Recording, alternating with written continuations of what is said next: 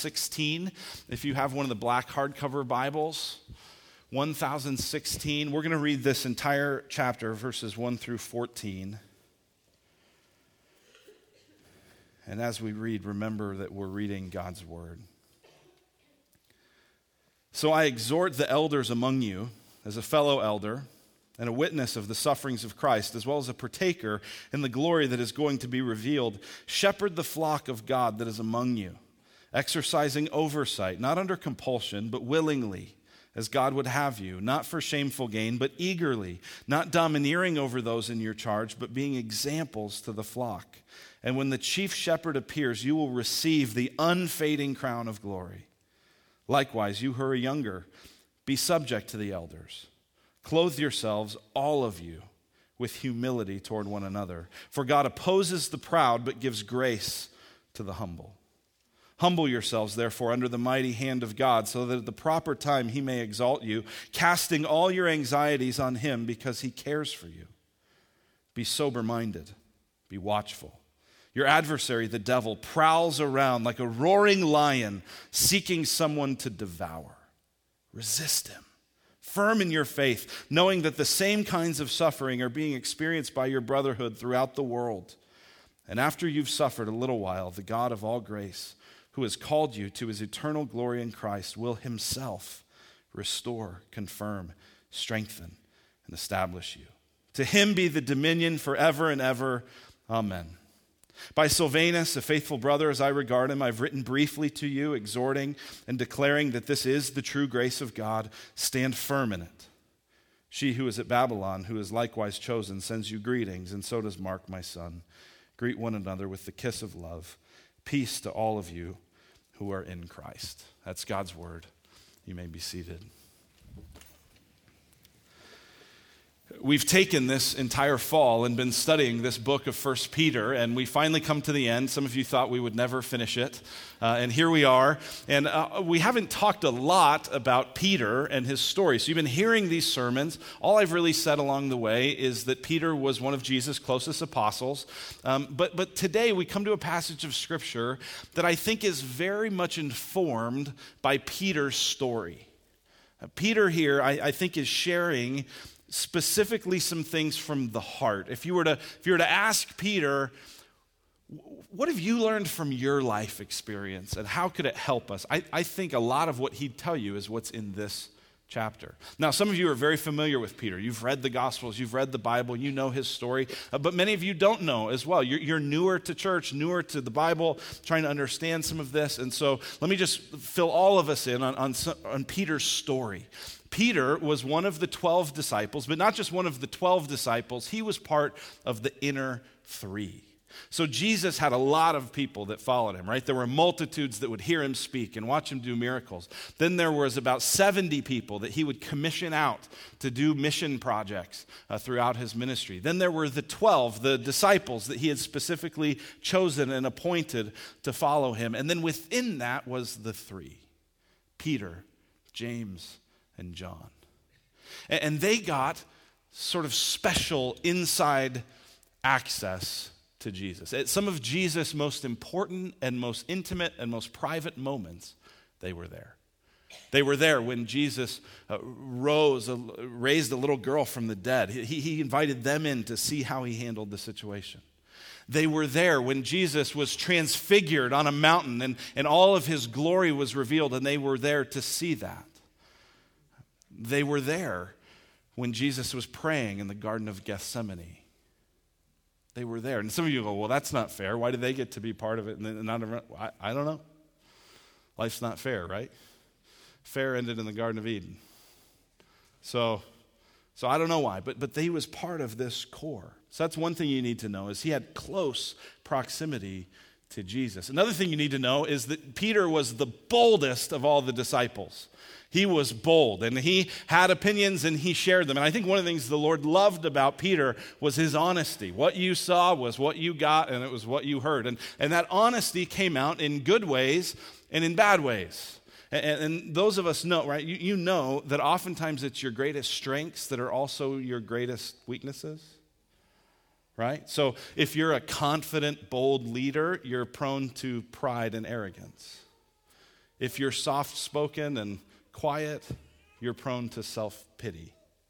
Right? And however that is. And I know for me, one of the ways God's gifted me is with an ability to communicate clearly, and that's often a blessing, and it's often a curse when it is to zing somebody. Right? And so that's how it was with Peter. He was bold, and that boldness expressed himself in some good and some not so good ways. Some of the good ways it expressed itself was Jesus one time was walking on the water. These disciples were in a boat and they weren't with Jesus, and all of a sudden they see a person walking on the water. And Peter has the boldness to tell Jesus, Jesus, if it's you, have me come out there with you. Right? Which, that's bold, right? Like you see, you're not sure if it's a ghost or if it's a person or what, and your thought is, I'm going to go out there with him? I mean, that is bold. And Peter takes a step out of the boat and walks on the water toward Jesus. Now, eventually, he looks away and he gets worried about the wind and he falls. And people are often quick to critique Peter for that. Well, he didn't keep his eyes focused on Jesus. He was on the water. I mean, like, that's pretty cool. Like, no one else did that. And so that was a bold act of faith by Peter. Other boldness that happened with Peter, I mentioned the transfiguration, when Jesus goes up with this inner three up onto a mountain, and they are allowed to see. It's like the veil is lifted, and they see the full glory of Jesus that he had before he came and that he has now again. And it's amazing. And Elijah is there, and Moses is there. And Peter's so bold, he's like, this is unbelievable. Let's just stay here forever. How about if I build some tents, some tabernacles, and we can all just live here? And they're like, Peter, calm down. This is just for a moment. But he's bold like that.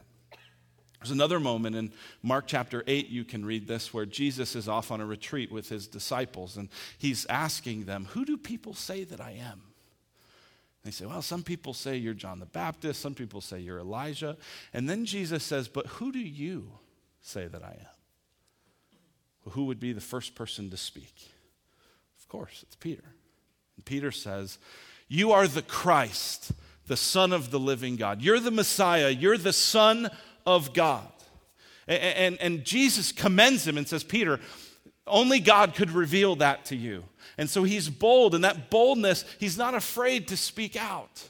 But sometimes that leads him to make some big mistakes. And so just moments after he tells Jesus that Jesus is the Son of God, Jesus then says, well, I'm glad you got that, but let me tell you what's going to happen next. We're going to go to Jerusalem, and I'm going to suffer there, and I'm going to be tortured there, and I'm going to die there. And Peter, who just moments before had said, Jesus, you're the Son of God, says, Jesus, I need to talk to you for a second. Come here. And he pulls Jesus aside, and it says he rebuked Jesus for Jesus saying that he was going to suffer. Like, Jesus, come on, man. I don't think you understand. And do you know what Jesus said to him? Get behind me, Satan.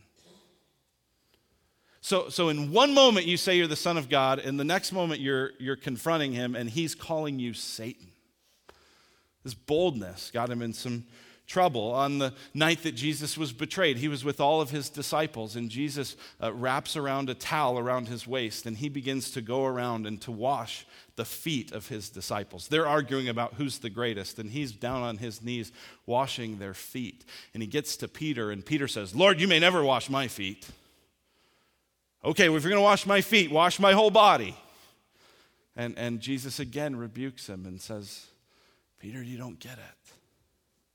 Then there's another moment where Peter really doesn't get it, and his boldness really turns into a kind of arrogance.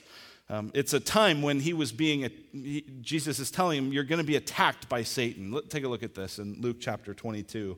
Jesus says to him, Simon, Simon, that was the other name he went by. Simon, Simon, behold, Satan demanded to have you that he might sift you like wheat. But I have prayed for you that your faith may not fail. And when you have turned again, strengthen your brothers. You know what Jesus is saying? Jesus is saying, Satan came to me and asked for you. So I want to sift him. Right? You'd think that would make you go, oh no, like that's serious. And here's Peter's response. Peter said to him, Lord, I'm ready to go with you both to prison and to death. Another place, Peter had said, Lord, if everyone else walks away from you, I never will. Bold. Jesus said, I tell you, Peter, the rooster will not crow this day until you deny 3 times that you know me. And just hours later, while Jesus is on trial, Peter finds himself warming his hands by a fire, and a small servant girl says, don't you know Jesus? And he says, I never knew him. And the rooster crows, and Peter remembers these words, and he is grieved by his arrogance and his sin and his denial of Jesus. You'd think that would be a pretty life-defining moment, wouldn't it?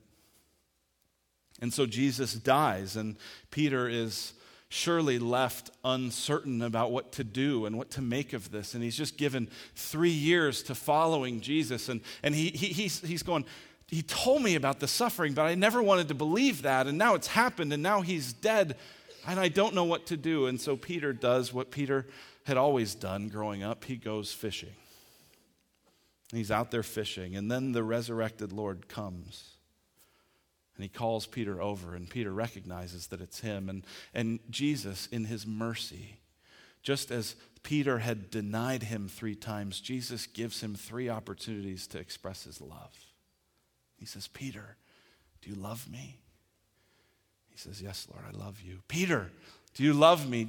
Lord, you know that I love you. Peter, do you love me?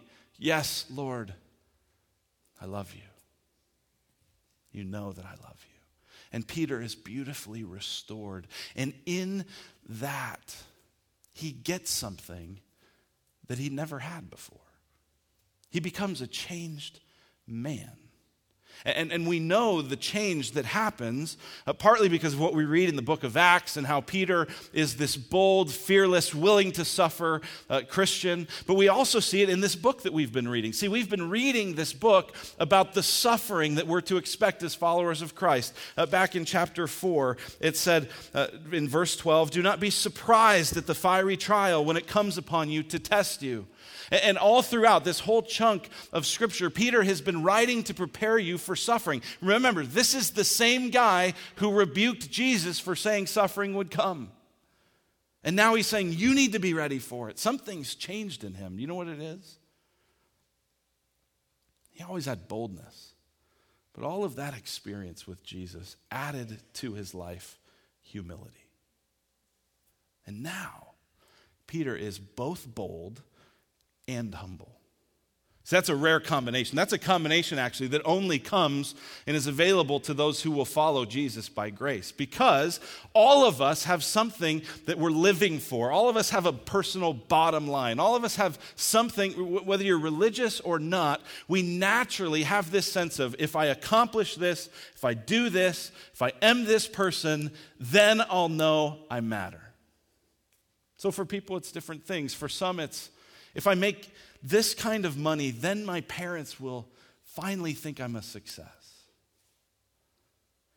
Some, it's, if I could just lose this weight or look this way. If I could just accomplish this in my industry, then I'd know I'm something. Right? And Christians do this. Non-Christians do this. Every one of us has something that we're living for. And what happens is, when we fail it, we become humble, but not bold. See, we fail it and we go, I stink, I'm nothing, no one's ever going to appreciate me, all that I've ever lived for is crashing down around my head, and you're humble, but you're not bold. Or, worse, if you accomplish it, then you're bold, but you're not humble. Right? You're the one that was actually able to keep your New Year's resolutions. And so you look down your nose at all these slackers. You're eating sugar. You haven't worked out in a week, right? And you don't say this out loud, but you're thinking it in your heart. You're bold. Everyone should be more like me, but you're not humble. See, that's what happens when you live trying to justify yourself, trying to make a name for yourself. But in the gospel of Jesus Christ, here's what happens. The way you experience the grace of Christ is to admit that you're a failure. So, for the follower of Christ, you are inherently to be humble because you got into this not by saying, I achieved it, but by saying, I stink. I'm a loser. I'm hopeless and lost. Woe to me, a sinner. So you're humble, but you're also bold because you know that this God who forgives you is also the God who is with you. And you have promises from Jesus like, I am with you always to the end of the age. And if he who did not spare his own son, but gave him up for us all, how will he not also along with him graciously give us all things? And so you're humble and bold. Peter had the bold, and he got through this the humble. Imagine what humility could do for you. That's really the main theme of this passage. Imagine humility. What could this do? This kind of humility would make it when you're critiqued, when you're criticized, you neither retaliate and lash back, nor do you sulk into a depression. Because you say, you know what? I really am not all that good, but God loves me anyway. When you lose control, any control freaks here today? The rest of you are liars. Okay? Right? When you lose control and you get worried and you get anxious, and if humility was in your life, you'd be able to say, I'm not in charge anyway, God is. You'd be able to trust him. So humility is an important thing. It's what Peter wants to give us here. And I'm so blessed. I was telling Molly this week, I'm so excited to be able to teach on humility because really, I'm probably the best person around at humility. And I'm really great at it. And I told her that. She's like, are you serious? And I was like, faux shizzle.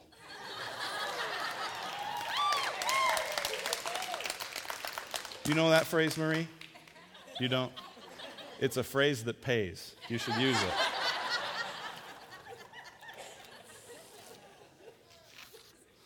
So that's what this is about. This is about humility. And I don't excel at humility. Okay? So this is teaching to me, and I desperately need what Peter is going to tell us here. And Peter is going to give us 3 images in this passage, and I think they all connect to humility, though in some different ways. And so here's the images that we're going to see today. We're going to see the apron, the lion, and the finish line. And all of that's going to tie to humility. So let's look first at the apron. That's what we see in verses 1 through 7, the apron. And we get this from verse 5. Look at 1 Peter chapter 5, verse 5. It says, likewise, you who are younger, be subject to the elders. Clothe yourselves, all of you, with humility toward one another, for God opposes the proud, but gives grace to the humble. It's that phrase, clothe yourselves. It means wrap humility around you like a garment. So I think about the apron, right? You don't wake up in the morning humble. And so each day is a day of, just as you get dressed to put on your clothes, you need to clothe yourself in humility. And so that's the image that I want us to see, is the idea of the apron. For Jesus, it was at his Last Supper, tying the towel around his waist, clothing himself in humility. And Peter tells us that humility is incredibly important. And you see why at the end of verse 5. For God opposes the proud, but gives grace to the humble. And I think you could hear Peter think, believe me. I've lived that one. You don't want to go there. And so he calls us explicitly to have this heart of a servant, to have the heart of one who's in an apron. And he does it talking to 3 groups of people in verses 1 through 7. It's really cool how this outline works. In verse 1, he's talking to the elders, saying, those of you leading and overseeing the church, here's how humility needs to flesh out in your life. And then in verse 5, he says, likewise, you who are younger, and he talks to them. And then he says, clothe yourselves, all of you, with humility. So let's look at what is humility supposed to look like as a people of God in our church. What should this be? He says, verse 1, so I exhort the elders among you, as a fellow elder and a witness of the sufferings of Christ, as well as a partaker in the glory that is going to be revealed. Shepherd the flock of God that is among you. Now, let's just stop there for a moment, because you see Peter actually modeling humility in what he's writing.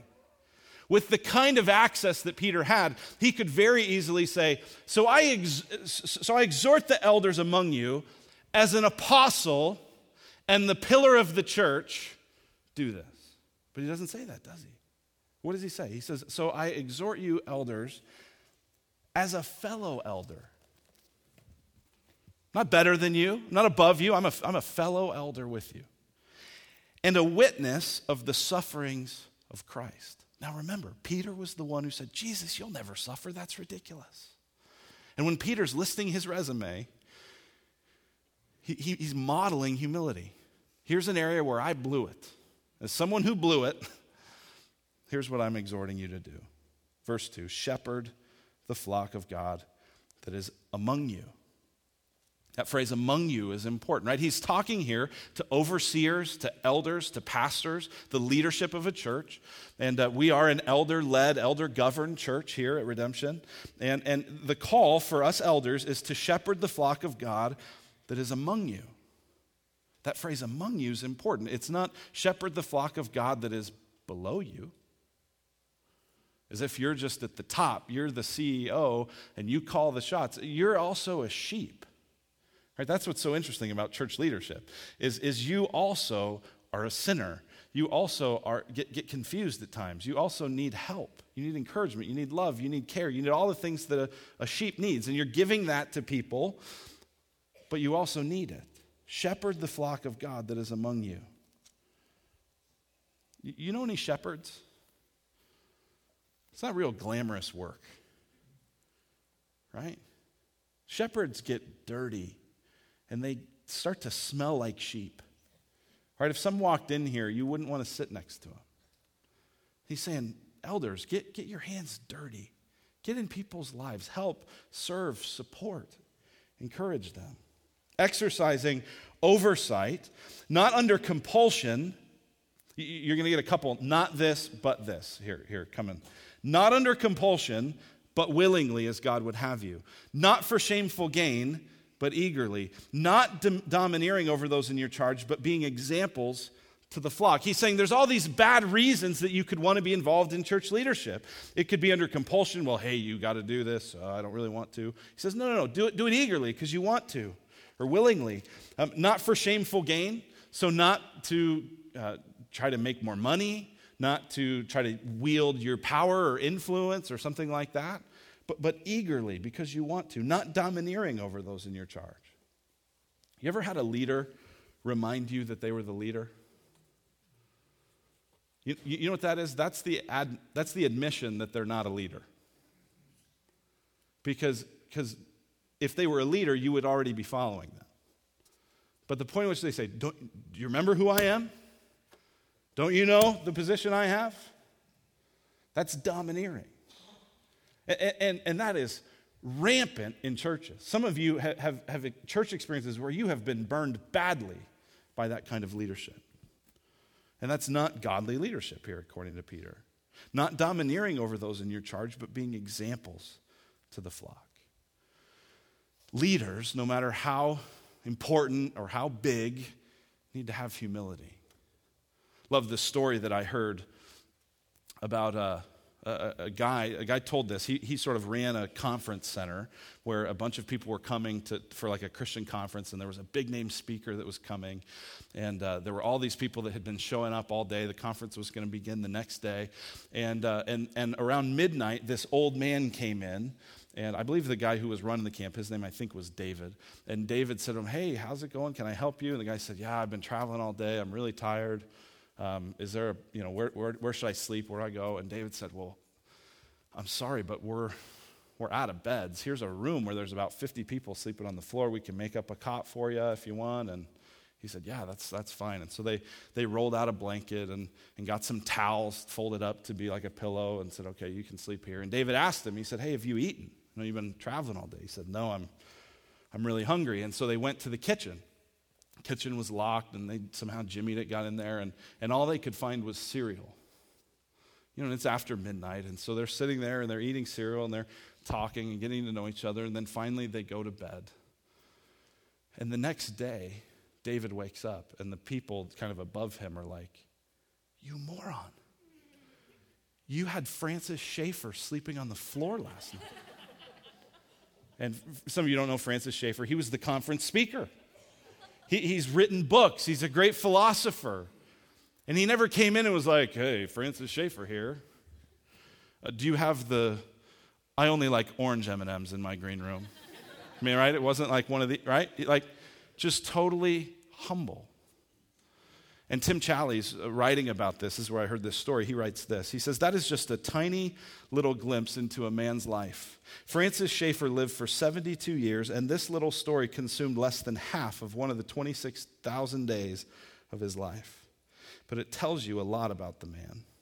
I think it tells you as much about the man as his public ministry does. A book may proclaim that he is brilliant, but a story like this proclaims that he is humble. A speech in front of thousands may proclaim that he's a great philosopher, but the story tells us that he is godly. There is so much we can learn about a person from those little, otherwise forgotten moments. It's not only the great things a person does that makes the man, but the small things." See, here's what it is. Pride walks into a room and says, "Serve me." Humility walks in and says, "I'm here to serve." You take on the apron, you say, "I'm here to serve." Pride says, "Serve me. Don't you know who I am? Don't you know what I deserve? Don't you know all the things that I've done for you? Serve me." And humility says, "I'm here to serve." So this attitude of humility should pervade all of us as followers of Christ. Verse 5, "Likewise, in the same way, you who are younger, be subject to the elders." That means follow them, submit to them. They shouldn't have to remind you they're the leaders. Follow, demonstrate humility there. And then clothe yourselves, all of you, wrap yourself in an apron, all of you, of humility toward one another. For God opposes the proud, but gives grace to the humble. Clothe yourselves in humility. Now, that often means taking on an apron and serving somebody. It also means trusting God. Right? Notice how Peter applies this in verse 6. "Humble yourselves, therefore, under the mighty hand of God, so that at the proper time he may exalt you, casting all your anxieties on him because he cares for you." One of the ways that you demonstrate humility is by trusting God with your anxieties. Now, I'm not going to ask for a show of hands, but how many of you, don't put your hand up, I don't want to embarrass you, but if you were honest in your heart, how many of you, your chief struggle with sin is anxiety? It's worry. It's what if. It's things are out of control.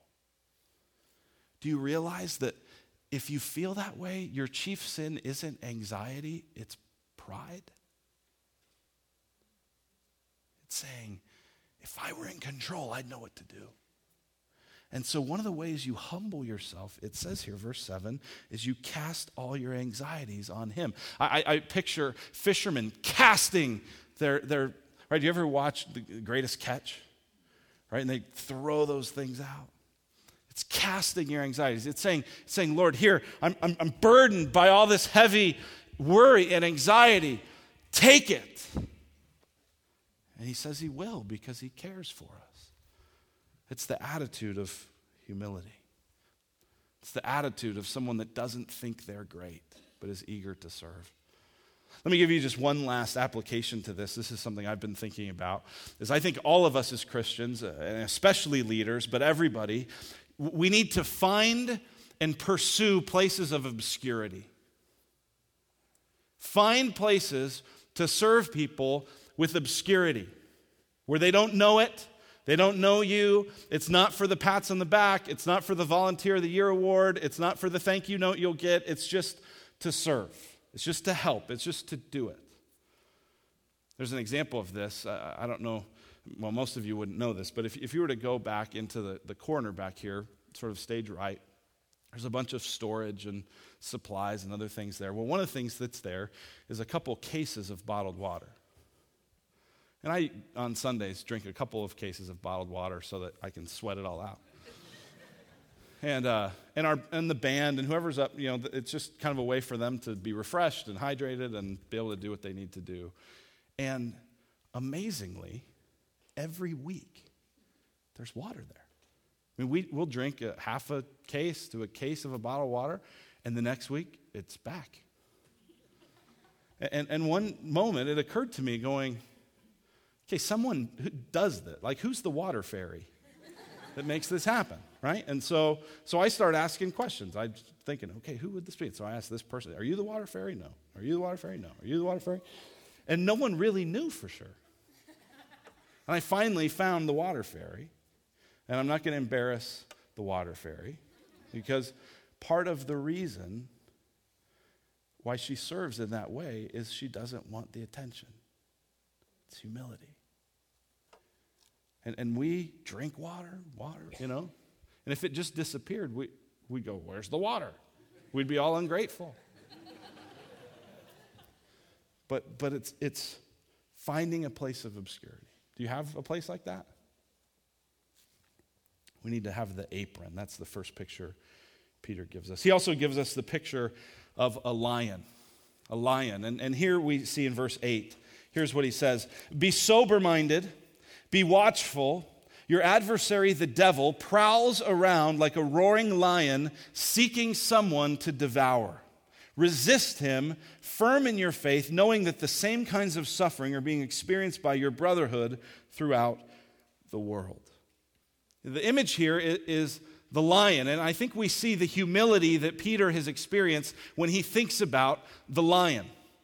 Because the lion here is depicting the devil, the adversary, the devil. And pride says, Satan, what's the big deal with Satan? Whatever. That sounds superstitious. That sounds silly. Can we just talk like rational facts here? Satan, what's the big deal? Humility says, be on your guard. There's a real enemy, and he does real damage. Think about this for a moment. This is back to the passage we looked at in Luke, where Jesus says, Peter, Satan has asked to sift you, and Peter's like, whatever, I'm going to be fine. And now Peter's been in the grip of the lion, and he thinks a little differently now. There are two ways that lions attack. One is by stealth, being sneaky, sneaking up. You don't quite hear them. And that's sometimes how Satan attacks. Did God really say that you shouldn't eat of any tree in the garden? God's just trying to keep back from you what he knows is good.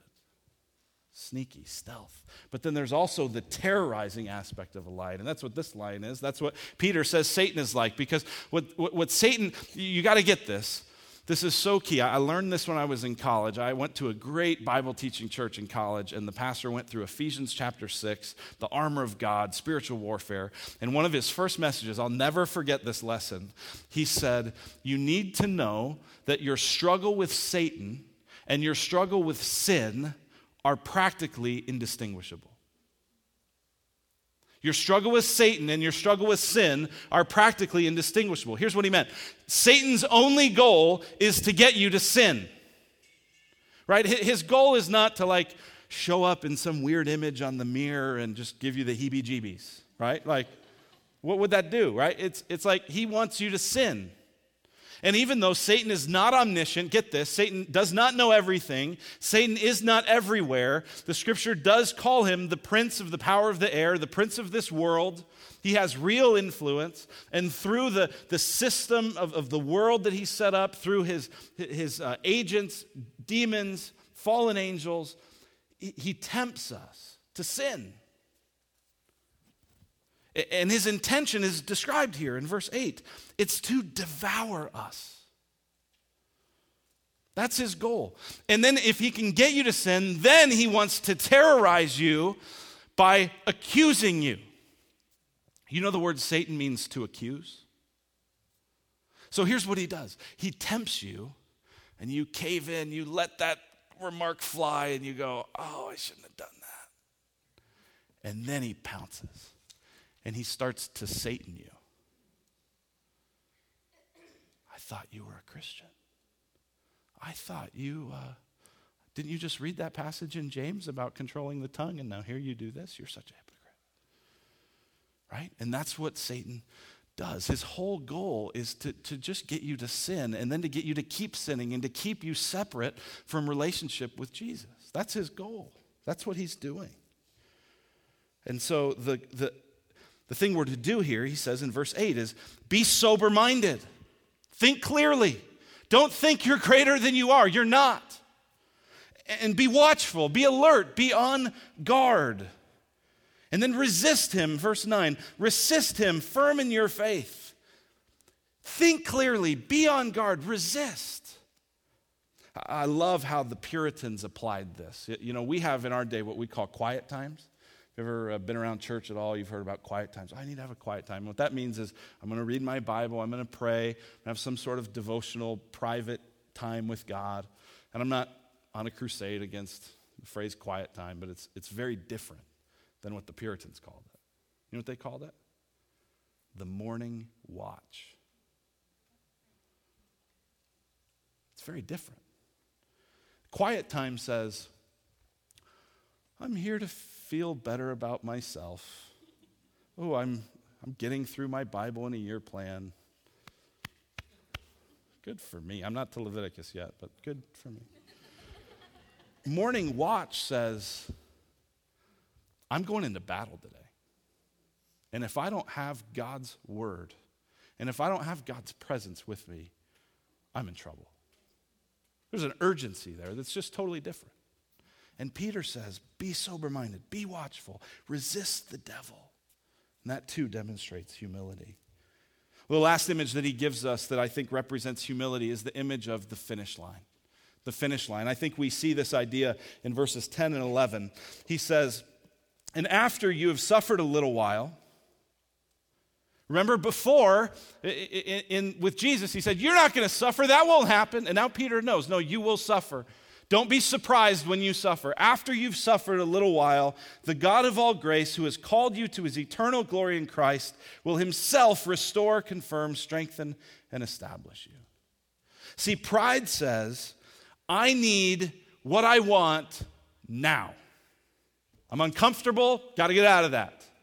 I'm sacrificing, I don't like that, got to get out of that. I want what I want now. In fact, we said, I need what I want now. Humility says, I can endure because a better future is ahead. And that's what Peter's saying. This whole book about standing firm, about enduring suffering, about being holy in the midst of it, he's saying, a better future's ahead. Hang in there. Persevere. Stand firm. And I love the personal way that he describes the finish line. Look at verse 10. And remember this before we look at verse 10. Remember, Satan himself is not everywhere. Satan himself does not know everything. It's unlikely that any of us are important enough to get Satan's personal attention. Okay? Like the world and demons and all those systems, that's doing just great for us. Like we're not, of all the 6 billion people, I don't think any of us are so important we need Satan's attention, personally. Do you get that? But now listen, look at verse 10. And after you've suffered a little while, the God of all grace, who has called you to his eternal glory in Christ, will himself restore, confirm, strengthen, and establish you. And I wonder if that's Peter with tears in his eyes, remembering, Peter, do you love me? You may not be tempted by Satan himself, but you'll be restored by God himself. You'll be confirmed, you'll be strengthened, you'll be established. And that is only available because of the grace of Christ. When Jesus suffered on the cross, the veil was torn, access to God was granted, so that now we can approach the throne of God with boldness. And he promises, this is what we look forward to. When we say Advent is looking back to Jesus' original coming and looking forward to his next coming, do you know what it says at the end of the book of Revelation? I think about this every time one of my daughters falls or cries. I bend down. I wipe their tears. I give them a hug. Scripture says that in the end, God himself will wipe away every tear from our eyes. And he'll make all things new. That's the finish line. That's the hope. I don't know what you're facing right now. I don't know what is coming against you, what is rattling your faith, what sort of accusations are going through your head and heart. Stand firm, Peter says. Humble yourself under the mighty, caring hand of God. He will take care of you. Let's pray. God, thank you so much for your word. Thank you for the encouragement from it. Thank you for the promises in it. God, I pray that we would stand firm in the true grace of God. I pray that in Jesus' name. Amen.